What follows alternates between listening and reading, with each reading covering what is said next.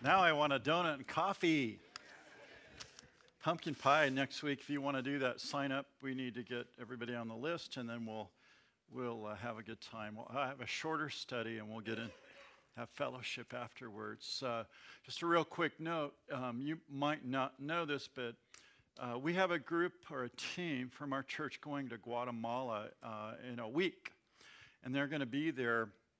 It's Don Maurice, Sergio's wife, Pastor Sergio, who is supposed to be released tonight. Does anybody know if he got out of the hospital tonight? No. I got a message today. He's supposed to get out tonight. He's doing really good. Leukemia 3 weeks ago, been in the hospital, had 2 rounds of chemo and some other testing, and his body is really responding to the second round of chemo. He'll be in for another 4 or 5 rounds now for the next several months. He'll be at home, but he's doing very well, and he's so excited to get home. And we're just thanking God for that. He's really doing very, very well, and he'll be very glad to be home. But his wife is taking a trip with a number of men and women from our church down to Guatemala. They're leaving this next Wednesday night, and they actually need a driver. Sergio was their driver to take them down to the airport in San Diego. The church rented a van, so there's a van. We just need somebody to drive the van. Next Wednesday night at 8 o'clock, you meet at Don Maurice and Sergio's house in Colton, drive them to the border and back. So it's a late night drive. But anybody who has a driver's license can do that, and we need somebody to commit to that. And I really would like to hear from someone tonight. You can tell Pastor Chris or me, Pastor Chris preferably. Let him know, and then he'll get you in touch with Don Maurice. But we need a driver. The van is provided, the gas. All you have to do is drive. And next Wednesday night. So if you can do that, we would ask that you would volunteer your time and help them out. Sergio is not able to drive. So Don Maurice has been up to here with her husband in the hospital and all the planning to get to Guatemala. So it's just one more detail, and we thought we'd help her out that way. So if you can help, great. Tonight we're in Exodus chapter 3, and then we're going to kind of bleed into chapter 4. So open your Bibles there to chapter 3. Where we get this epic story of the burning bush is what we're looking at in chapter 3. It's a wonderful story. There's so many wonderful things that we've learned so far as we've studied it together. But when Moses sees something on the hillside burning, it attracts his attention. He goes up to see what it is, and as he moves closer to it, it's a bush that's not being consumed.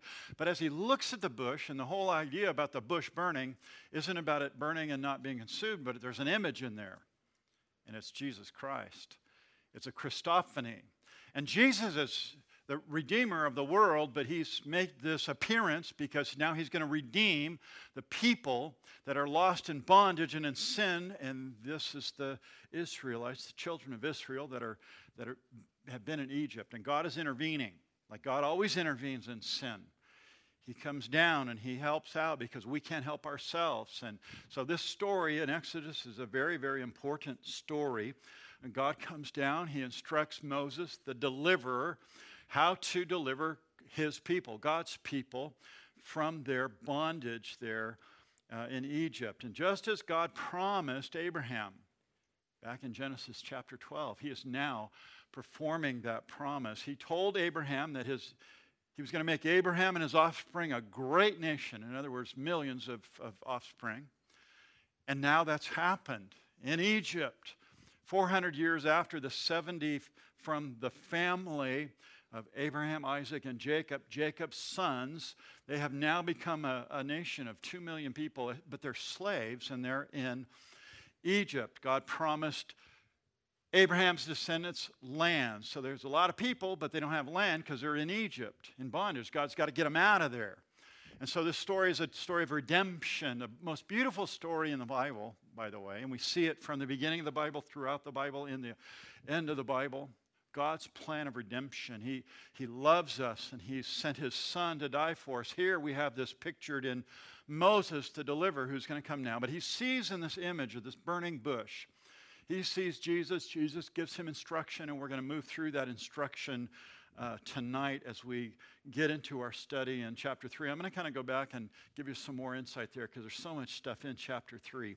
but we're going to look at that. But tonight, let's open in a word of prayer. We're going to be praying for the believers at that Sutherland Springs Baptist Church. We need to pray for that pastor and his wife who lost their daughter. The many that lost their lives, they're believers in Christ. And so let's pray for them and those in our fellowship that are sick. I'll mention them by name. Father, we want to come before you this evening and pray for the healing of this community that suffered great loss at the hands of an evil man. And Lord, your children, you knew them and you counted the number on their hair on their head. You knew exactly when their last breath would be taken, and yet, Lord, you allowed that to happen. It's hard for us to understand. And our hearts go out to these victims and their families. Hundreds of people lives have been changed in that one event. And so tonight, Lord, we come before you and we ask, God, that you would bring the comfort, that your Holy Spirit would be the comforter for those people. Oh, Father, send the comforter to give them strength. Help them, Lord, to continue as Christians in their great loss, to help them, Lord, to shine for Jesus. And may we hear stories of faith and growth out of this tragedy. And Lord, our hearts just again go out to these families. Bless them, we pray. And Father, in our own fellowship, those that are hurting, heard about loss of life even tonight from a brother. We know that the end of our days, Lord, is just the beginning for us as believers, the beginning of a eternity with you. And Lord, our hearts are saddened when we lose a loved one, but for those that die in Christ, we know exactly where they are. And so, Lord, we have hope. We pray, Lord, for our sister Marilyn who fell and broke her hip and is healing. We ask, God, that you would strengthen her, that you would touch her body. We thank you for the report of Sergio's family and his life, Lord, where leukemia and the sentence that he heard, the cancer and the worry and the concern, and yet, Lord, you're sparing his life right now. And we thank you, God, for the healing he's experiencing. We pray that it would continue and that we would hear remission soon. We pray, Lord, for Damaris and her team going to Guatemala and the work they do, and for a wife that is concerned for her husband, and now she's going to be going to do ministry. We pray, Lord, that you would give her wisdom and peace. And Father, for our study tonight, we thank you for the word. May it penetrate the deepest, darkest, hardest parts of our hearts. May we understand, Lord, the wonderful plan of redemption, and may we rejoice, Lord, in your plan as we see it in the Scriptures. Lord, speak to us, we pray, in Jesus' name. And all God's people said, amen. Amen. Again, chapter 3. It's God coming to Moses, God intervening in the world. Let's just kind of real quick go through some of it. Verse 2, the angel of the Lord appeared to Moses, notice, in a flame of fire in the middle of a bush. So Moses looked, and behold, the bush was burning with fire, but the bush was not consumed. So Moses goes, inspects this strange fire, and then from the bush, the image, the angel of the Lord speaks Moses' name, calls him out by name. And then he said, verse 5, do not draw near this place. Take your shoes off. You know, and all the things that Moses learned in the schools in Egypt, he knew no respect for God. Take your sandals off your feet, for the place you stand is holy ground. Verse 6, moreover, he said, I am the God of your father, the God of Abraham, the God of Isaac, the God of Jacob. And Moses, notice his response. He hid his face because he was afraid to look upon God. Moses is seeing the Lord, capital L-O-R-D. That's Yehovah. We say Jehovah. The Hebrews would say Jehovah, and he sees him in this flame. Moses is looking at a revelation of God. This is God revealing himself in the person, Jesus Christ. You've heard it before. No one has seen God. And then you read a verse like this and you have a little conflict in your mind. You go, well, what's happening here? What is Moses seeing? Well, he's seeing a revelation of God because no one has really seen God. God doesn't have a body. He's a spirit. He's not a glowing light. He's not an orb, an eye floating around in the cosmos. God doesn't have a body. You can't see God. But when Jesus came, he came as God, veiled in human flesh, remember? He revealed a little bit of his glory to his apostles. He began to glow, when he pulled back his robe. And on Mount Transfiguration, he began to reveal God in just that glowing light. But no one has ever seen God. It's in John, the Gospel of John, chapter 1, verse 8. No one has seen God at any time, but notice this. The only begotten Son, that's Jesus Christ, who is in the bosom of the Father, he has exegeted him. That word exegeted or declared in your Bible, or the verse I've used here in the New King James, though the word exegeome means to exegete or to make known. It's Jesus who makes known the Father. And here we have the burning bush. Moses comes up. It's the Lord. It's Jehovah. It's the angel of the Lord, but it's Jesus, a pre-incarnate Jesus, and he's speaking to Moses. It's a beautiful description here of this angel that speaks now to Moses. And it's Jesus who is making the Father known to us. The only way we can know about the Father is to look at the person Jesus Christ. That's the only way we can know who the Father is and what his character and nature is. So it's Jesus who Moses is seeing in the bush. And then he tells Moses why he came in verse 7. Here's my first point. And again, I'm going to go quickly to verse 13. But he came to deliver his people. Verse 7, and the Lord said, Jehovah said, I have surely seen the oppression of my people who are in Egypt, and have heard their cry because of their taskmasters, for I know their sorrows. So I have come down to deliver them out of the hand of the Egyptians, and to bring them up from the land to a good and large land, the land flowing of milk and honey, to place of the Canaanites, Hittites, Amorites, Perizzites, Hivites, Jebusites. Again, the great theme of the book of Exodus is redemption. That's the main theme. That's what we see in this book. And my subtitle for the series, God's going to get these people out of Egypt, and he's going to get them. It's the journey to Canaan, journey to the promised land. That's the theme here is redemption. The word redemption, deliver, or to buy back. That's what the word means, redemption. Biblical redemption has the idea of purchasing a slave out of slavery, purchasing one that was a slave out of that. You and I, were enslaved to what? Sin. Sin had enslaved us. And so God purchased us back by sending a son. Jesus died. He paid the ransom we couldn't pay. Redemption. And again, we're seeing that here in Exodus. That's what we're studying. It's God's plan of redemption. And we are just like the children of Israel. We're slaves, enslaved to sin. And we need a deliverer. We can't deliver ourselves. So Jesus pays us ransom. In the story of Exodus, it's Moses who's going to deliver the people that were slaves from their sin, like Jesus paid the price for our release from sin. That's why Jesus came. Mark, the main theme of our gospel study on Sunday morning. I've already mentioned it. I'm going to mention it over and over and over as we go through Mark, because that's the main theme of Mark. Here it is behind me on the screen. For even the Son of Man did not come to be served, but to serve. And then notice, to give his life a ransom.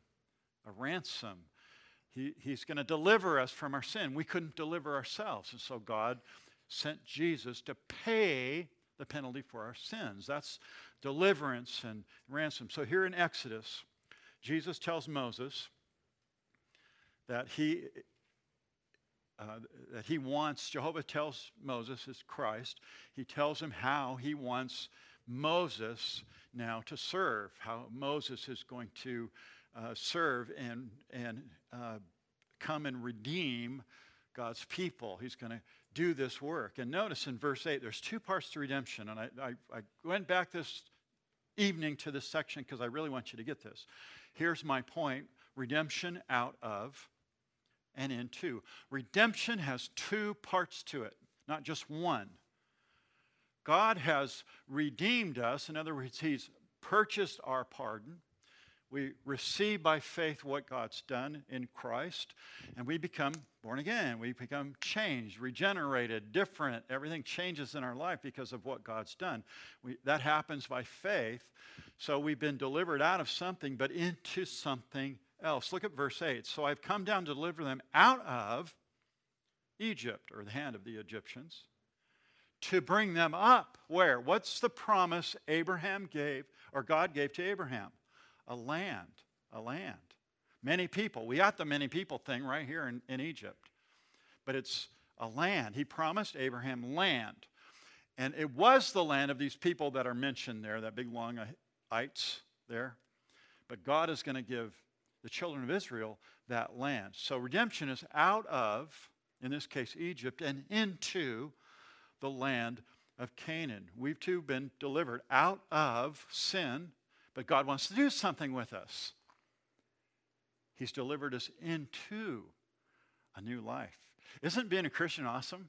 I don't have to worry about sin. It's taken care of. It's covered. My past life has been paid for.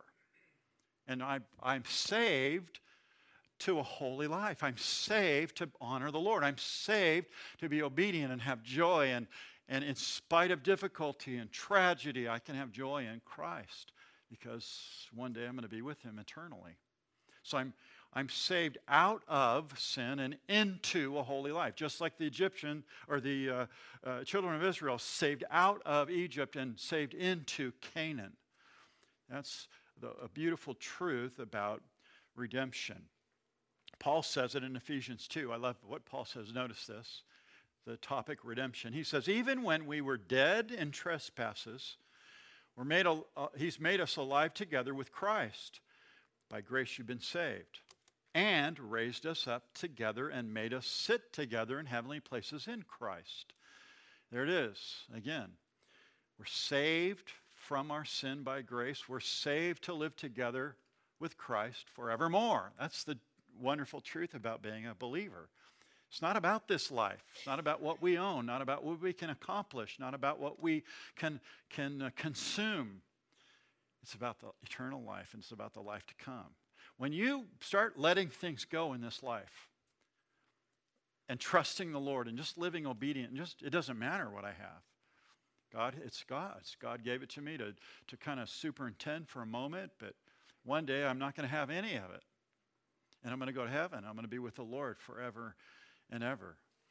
So we're saved from sin, and we're saved to eternal life. Again, biblical redemption is we're brought out and we're placed into. And that's what we're seeing right here in Exodus chapter 3. God's taking his people out of Egypt, going to deliver them to Canaan. He's going to intervene and do that, deliver them to Canaan. That's salvation, that's redemption. Now, God intervenes here, and he's going to save his people from their bondage. That's what chapter 3 is about. But God is also going to use Moses to do the work. Again, God uses human instruments to do his work. From the very beginning, he's done that. He wants to use you and I. You should get excited about that. You should be sharing the gift, whatever that gift is. When you were born again, you were given by the Holy Spirit a gift at the very moment you were born again. What is it? I don't know what it is. But you should be trying to discover it and then use it for the glory of God. Maybe it's missionary work. Maybe it's prayer. Maybe it's giving. Maybe it's serving.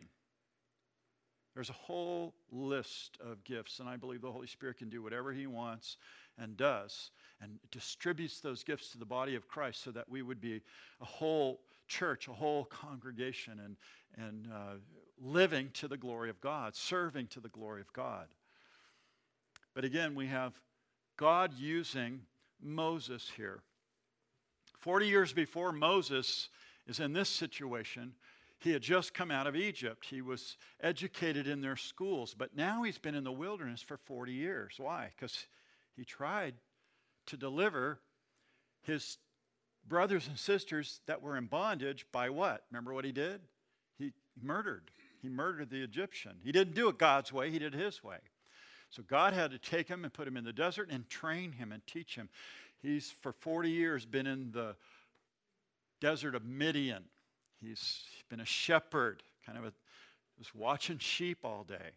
So God has brought Moses to a place of weakness. God's brought Moses to a place of dependence.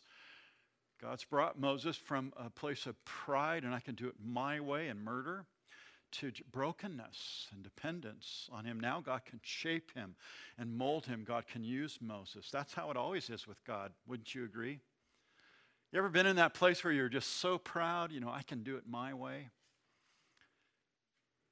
Man, I've been there a few times. I've told the story before. Fell off the stage over here on a Sunday morning because I led worship, and man, it was good. I was awesome. I was on. My voice sounded great. I played guitar. I was like, man, I led worship good, and I fell right there in front of the whole church. Humbled again is what I've always said. If you think you're tough and you're bad and I do it my way, and look at me, and look at how good I serve God. Look at me, how I serve God. God's going to humble you. Not a good plan. Pride is never a good plan for the child of God. And Moses, he's in that place where he is now dependent on the Lord. That's how it always is. God wants us to be weak and yielded, and that's where he'll use us. It was Paul who learned that lesson. And this is what he wrote in 2 Corinthians 12. Notice 2 Corinthians 12 here. Do I have that one? 2 Corinthians 12. There it is. For when I am weak, then I am what? It's in weakness that we find our strength, because God uses the weak. He uses the base. He uses the infant. He uses, because I can do it my way. And Moses did it his way, and it was wrong. But when he allowed himself to be used by God, God used him in a great and powerful way. That's what God has done to Moses. Again, 40 years in the desert. And now Moses can be used to deliver God's people. Verse 10, come now, therefore, and I will send you to Pharaoh, that you may bring my people, the children of Israel, out of Egypt. So God has now revealed to Moses what he wants him to do. You're going to deliver, go back to Egypt. Moses thinking, I just ran from Egypt because they were going to kill me. Pharaoh's mad. He's going to kill me. I can't go back there. He's insecure. He's afraid. He's unsure. That's what we're going to see here. But again, the point being that the reason that you're not used could be, the reason that God isn't using you right now could be because you're too strong. And God wants you to be what? The opposite of strong. He wants you to be weak. Because when you're weak, then you're what? Strong. It's one of those paradoxes in the Scripture. It's the way God chooses to use people. He wants us to be weak, so it's not our own strength. We're too strong for God to use. 1 Corinthians 1, verse 27, notice what the Scripture says here. God has chosen the what? The foolish things of the world to put to shame the wise. And God has chosen the weak things of the world to put to shame the things that are mighty. Why? So we don't glory in ourselves, and God receives all the glory. Makes sense, right? But we still want to do it our way. We still want to try it and manipulate people and situations and work and our money. And it doesn't always work out, does it? When we trust in the Lord with everything. When we just lean upon him and not our own, God will work in a marvelous, wonderful way. So Moses, Paul, the apostle, Elijah, all of them were humbled by God so God could use them. And when God humbles us, we can be used as well. That's what we're learning here as we look at the life of Moses. Moses was too strong at first, so God humbled him. And that's where he is. Now he's broken. 40 years later, he's broken. 80 years old. And I love verse 12. Look at what it says, and we went over this. God says to Moses, verse 12, I'll be with you. Moses, don't be concerned about this. I'm going to be with you. I'm going to lead you every step of the way. I'm going to help you. But more importantly, in verse 14, God reveals who he is. He says, I am who I am. And that's what I want you to tell anyone that asks. I am that I am sent you. We went into that last week. That means that God is the self-existing one. He is who he is.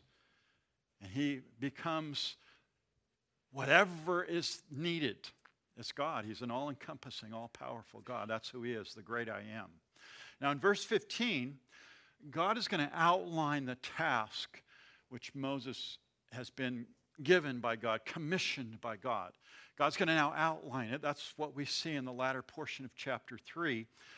And that's why I named the title Moses' Marching Orders, because God gives him his marching orders here. The first thing, he tells him to speak to the people and elders. So I want you to go to Egypt and talk to the Pharaoh, but this is first what I want you to do, verse 15. Moreover, God said to Moses, thus you shall say to the children of Israel, the Lord, Yahweh, God of your fathers, the God of Abraham, the God of Isaac, the God of Jacob has sent me to you.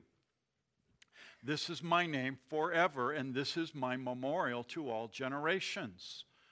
Go and gather the elders of Israel together and tell them this, Moses. The Lord God of your fathers, the God of Abraham, Isaac, and Jacob, appeared to me, saying, I have surely visited you and seen what is done to you in Egypt.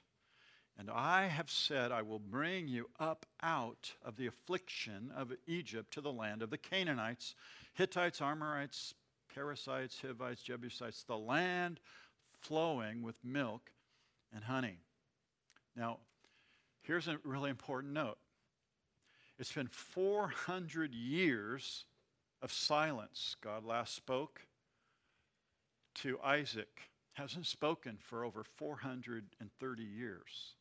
And now he's broken his silence. He's speaking directly to Moses, the deliverer, who's going to come with his task. And he's giving him verse by verse instruction here, what he wants him to do. He says, I want you to go speak to the people, and I want you to speak to the elders there.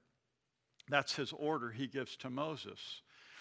And he says, I am the God of your fathers. He reminds them through Moses that I'm the God of your fathers, Abraham, Isaac, and Jacob. And then the second thing God tells Moses to do in verse 18 is ask Pharaoh for a retreat. Women, you're going on a retreat, right? You should get this. Look at verse 18. Then they will heed your voice. So you go tell them I'm the God of Abraham, Isaac, and Jacob. And they're going to listen to your voice. And you shall come, you and the elders of Israel. I want you to take all the oldest men in Israel, bring them to the king of Egypt, to the Pharaoh, and you say to him, the Lord God of the Hebrew has met with us, and now, please, we're going to take off for 3 days' journey in the wilderness, and we're going to worship God. That's what you ladies are going to do, right? Friday, you're going to take off and up into the mountains, and you're going to worship God. So he's calling, God is saying, I want you to take Moses, you get the elders, you go to Pharaoh. Now, we know that Pharaoh says, absolutely, I'm not doing that. I'm the Pharaoh. Who do you think you're talking to? We're going to get there in the story as it moves along. But it's interesting here. This is what God wants. This is the beginning of dialogue with Pharaoh. We know that Pharaoh's heart's going to get harder and harder and harder. He's going to reject more and more and more. He's going to hate more and more and more. And God's going to begin to bring these miraculous plagues upon Pharaoh. Not death upon Pharaoh, but finally death upon the firstborn, the last of the plagues. He's going to do that. But right now he says, take the elders, tell them we're going to go on a retreat because God's going to take us out of Egypt. Now, Pharaoh's not going to like any of this, right? But again, God is telling Moses what he wants him to do. He's going to start with a small request. God's going to deliver us from your hand, Pharaoh. All of the Israelites are going to leave. All your slaves' labor is going to exit. And Pharaoh's like, I don't think so. He's going to rebel against that whole thing. But notice in verse 19, it's Moses who is warned by God ahead of time that this isn't going to be an easy task. Look at verse 19. But I am sure that the king of Egypt will not let you go. So here's the prophecy. Here's God telling Moses, this is not going to be easy. I want you to do it, but don't expect it to be an easy thing, because he's not going to let you go. No, not even by a mighty hand. So here's what I'm going to do, Moses, and you're going to see all this. I'm going to stretch out my hand, and I'm going to strike Egypt with my wonders, which I will do in its midst. And after that, he's going to let you go. So he's kind of tells him, I want you to do this, but he's not going to agree. And then I'm going to tell you to do this, and he's still not going to agree. And then I'm going to do all my miracles. I'm going to work you just watch what I'm going to do, Moses.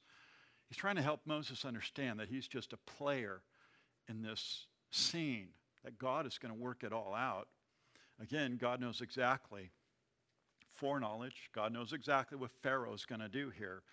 But he tells scaredy cat Moses, because he's fearful right now. Moses, he's afraid of God. He saw God, the face of God, and he's afraid. And now God's asked him to go back to Pharaoh, which threatened his life, so he's afraid, doubly afraid. And now he's going to go approach him and say, I want to take the elders on a retreat for 3 days. And Moses knows that is not going to happen. And then God tells him, but I'm going to be there. I'm going to lead. And he's not going to agree. I've got it all under control, Moses. Moses, he's really insecure. The third order that God gives Moses is in verse 21. Notice he says to the women, specifically to the women, he says, collect your lost wages. This is really interesting. Notice in verse 21. And I will give this people favor in the sight of the Egyptians, and it shall be when you go that you shall not go empty-handed. So you're going to leave all the children of Israel are going to leave Egypt, but you're not going to go empty-handed. You're going to go with money. You're going to go with booty. I'm going to send you away rich. Verse 22, but every woman, this is how it's going to happen, shall ask of her neighbor, namely of her who dwells near her house. So the men were making bricks and mud. The women were serving the Egyptian women in their homes. And he says, I want you to ask the women that you're living in their houses for these things. Articles of silver, articles of gold, and as much clothing as you can wear. And then you're going to dress your kids up in all these clothes. So you shall, notice the word here, plunder the Egyptians. So God is telling the women now, this is going to be your job. So Moses, you got to tell the women this. Before they leave, they're going to get all this plunder. They're going to get the gold and the clothes and all this stuff. And at the end of verse 22 there, you're going to plunder the Egyptians. That word plunder, nastal, it means to recover. What are the Egyptian slaves recovering? Their wages. Hundreds of years they've been working, and they haven't been paid anything. For those of you that study the Bible, especially as we've gone through the minor prophets and the major prophets, the one thing God hated most about his people is that they weighed the scales in their favor, so when they traded something, they got more than they should have. And God hated that. He hates unfairness. And here, his people have been mistreated. They've been slaves. They haven't been given anything. And so he's going to make sure that they're rich when they leave. And so he tells the women, now you're just going to go in there and you're going to plunder. You're going to ask. They're not stealing.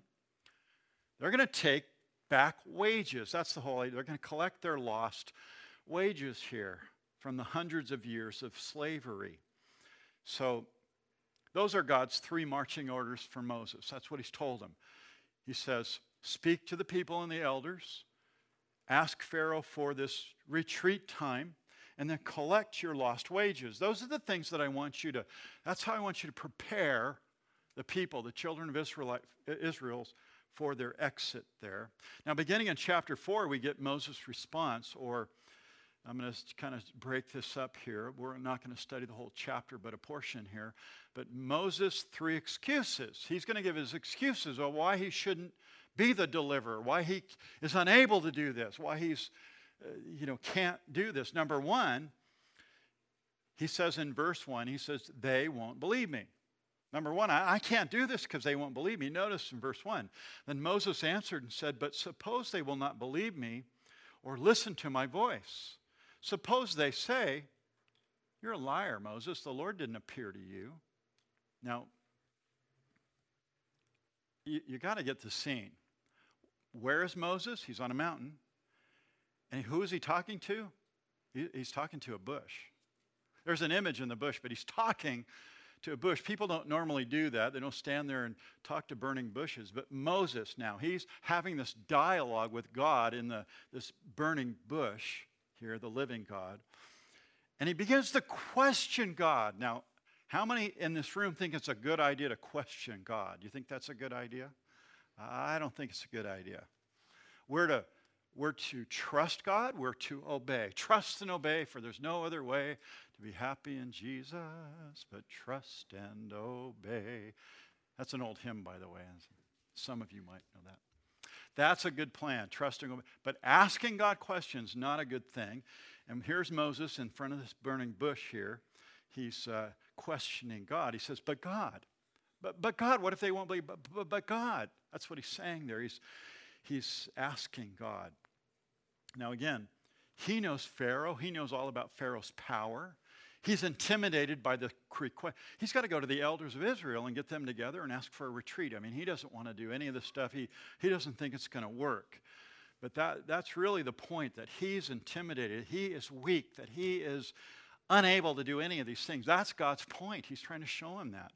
And I believe that as I read this, God wants to show you that too. It's not about what you know. It's not about what you do. It's not your power. We're to be weak.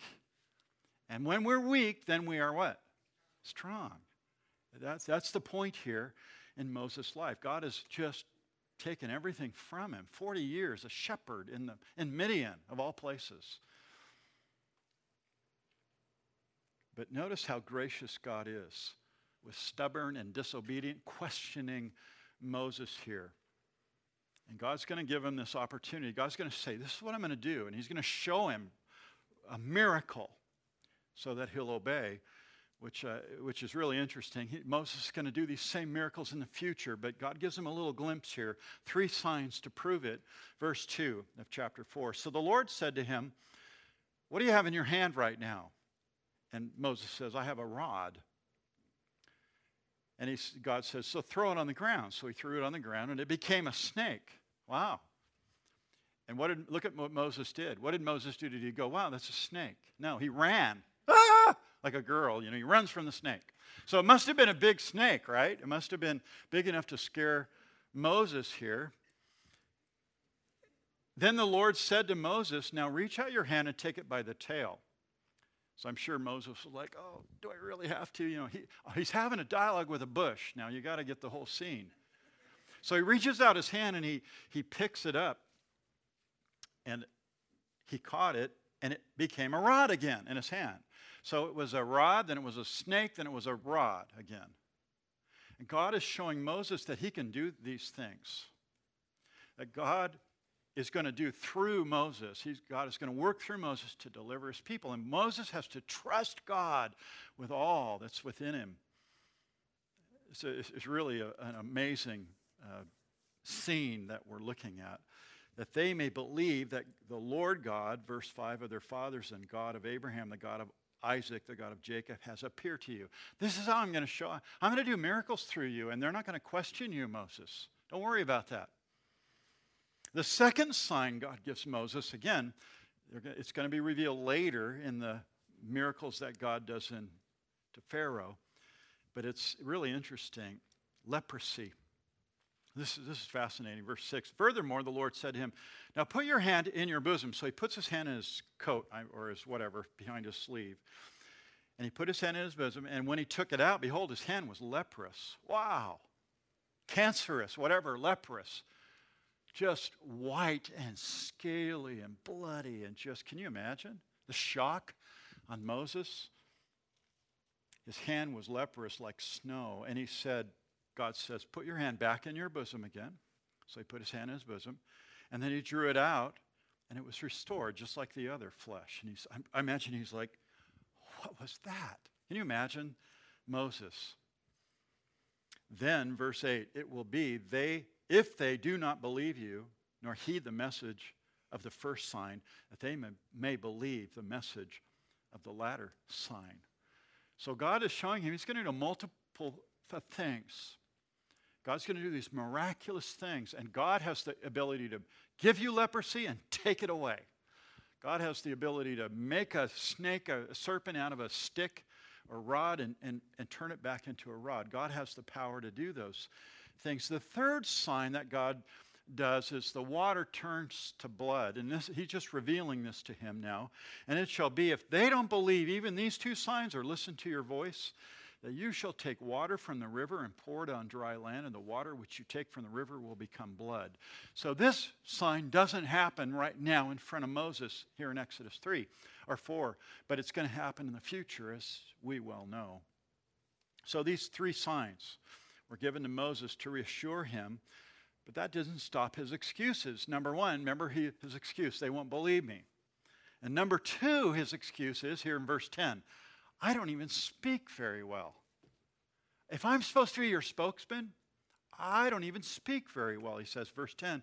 And Moses says to the Lord, oh my Lord, I am not eloquent, neither before nor since you've spoken to your servant, but I am slow of speech and slow of tongue. Now, remember, Moses was educated in Egypt. He had the finest schools, the best teachers, spoke his language and probably learned Hebrew as well. This guy really could speak. He was very educated. I don't believe he had a speech problem. There are those that say he had a speech impediment, that he was slow and slow of tongue, and that meant he stuttered. And I think that's reasonable to think that. But listen to this. It's in Acts chapter 7. Stephen, the first Christian martyr, this is what he says. And Moses was learned in all wisdom of the Egyptians, and notice, was mighty in words and deeds. Now that could have been after. Maybe he stuttered and then God healed his tongue and he was a better spokesman. But God's going to do something in his life here. And he's going to take away this ability for him to be the spokesman and give it to another person because he's complaining so much. But basically, this was another excuse from Moses. I don't speak well. And then verse 11. So the Lord said to him, who has made man's mouth? See, we're seeing stages of the anger of God. God is starting to get angry with Moses here. He says, or who makes the mute, the deaf, the seeing, the blind? Have not I, the Lord? Now therefore go, and I will be with you, your mouth, and teach you what you shall say. Moses, you have to trust me. You have to depend on me. Moses finally says his third excuse, just send somebody else. Verse 13, look at verse 13. But Moses said, oh, my Lord, please send by the hand of whomever else you may send. Send somebody else. Again, Moses is chicken. He doesn't want to go. He's not being obedient. He's not trusting God. He's afraid. He lacks the courage. He lacks faith to go and be obedient. He doesn't even give a reason why. He just says, Lord, just send someone else. As I was reading commentaries, somebody said, this is what beating around the bush is all about. It's this. Excuse after excuse after excuse. I don't know. I find it amusing. God does not find this amusing. In fact, notice what happens next. The bush flares up. This is really interesting. Verse 14. So the anger of the Lord, notice the language here, was what? Kindled. Any of you have fires in the fireplace? I love that. I had one last week because it was really cold. So I lit a fire, first fire of the year. Love that. Of many fires to come, I loved it. Kindling. When you light kindling, what does it do? It bursts into flame. It gets more and more. So Moses, on a hill, burning bush, talking to him, and he keeps saying, but God, use somebody else. And God is, now he's burning. The bush flares up. In a sense, it's kindled against, his anger is kindled against Moses. Again, that's why I call it the bush flares up, because God is angry. The anger of the Lord was kindled against Moses. Again, Moses is face to face with God, and he's but God, excuse. And God is angry. The bush flares up. I think Moses at this point in time thinks he's a goner. I think he's really afraid because God's anger was evident here. Look at verse 14, the second half there. And he said, is not Aaron the Levite your brother? So now he's going to go from Moses to Aaron as a spokesman. This is interesting. I know that he can speak well. And look, he is also coming out to meet you. So that's a prophecy. When he sees you, he will be glad in his heart. Now, you shall speak to him.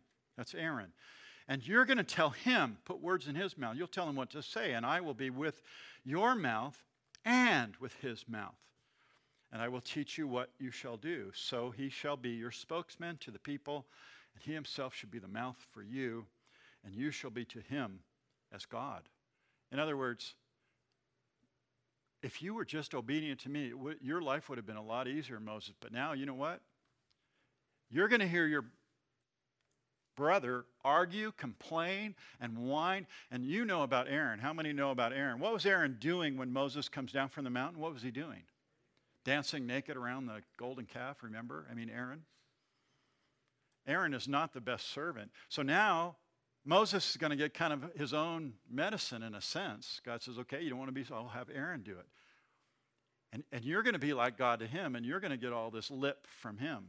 But you are my deliverer. You are going to do this. This is God choosing sovereignly this man, Moses, to help. Now, I'm going to stop right here. Next week, we'll pick it up, and we have our pumpkin pie night. I want to have a shorter study next week. But I want you to think about these things in Moses' life. Again, the fact that God had called him, but Moses resisted. That God gave him many opportunities to finally say, okay, God, I'll obey you, but he didn't. And then out of his disobedience, God finally, his anger, the fire, the burning bush, and Moses was like, oh, what did I do? What did I say? Okay, you want it this way, your brother's going to do this. Your brother's going to, and you're going to have to deal with your brother. Really interesting. Oh, that we would just trust and obey. Amen? Let's pray. Father, thank you for the word tonight.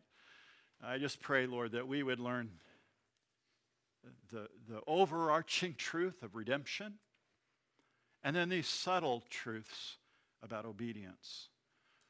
Father, teach us much as we study your word. Thank you, God, for a night of worship. Thank you for allowing us to come into a place where we can just sing, and a place where we can gather as believers. And Father, we do pray. Honestly, it's in the back of our mind. We pray for our safety. I thank you for our security team and ushers, for our brother Antonio and JC out there tonight watching after us, for the brothers in the church watching after us, for the security that we have in our church.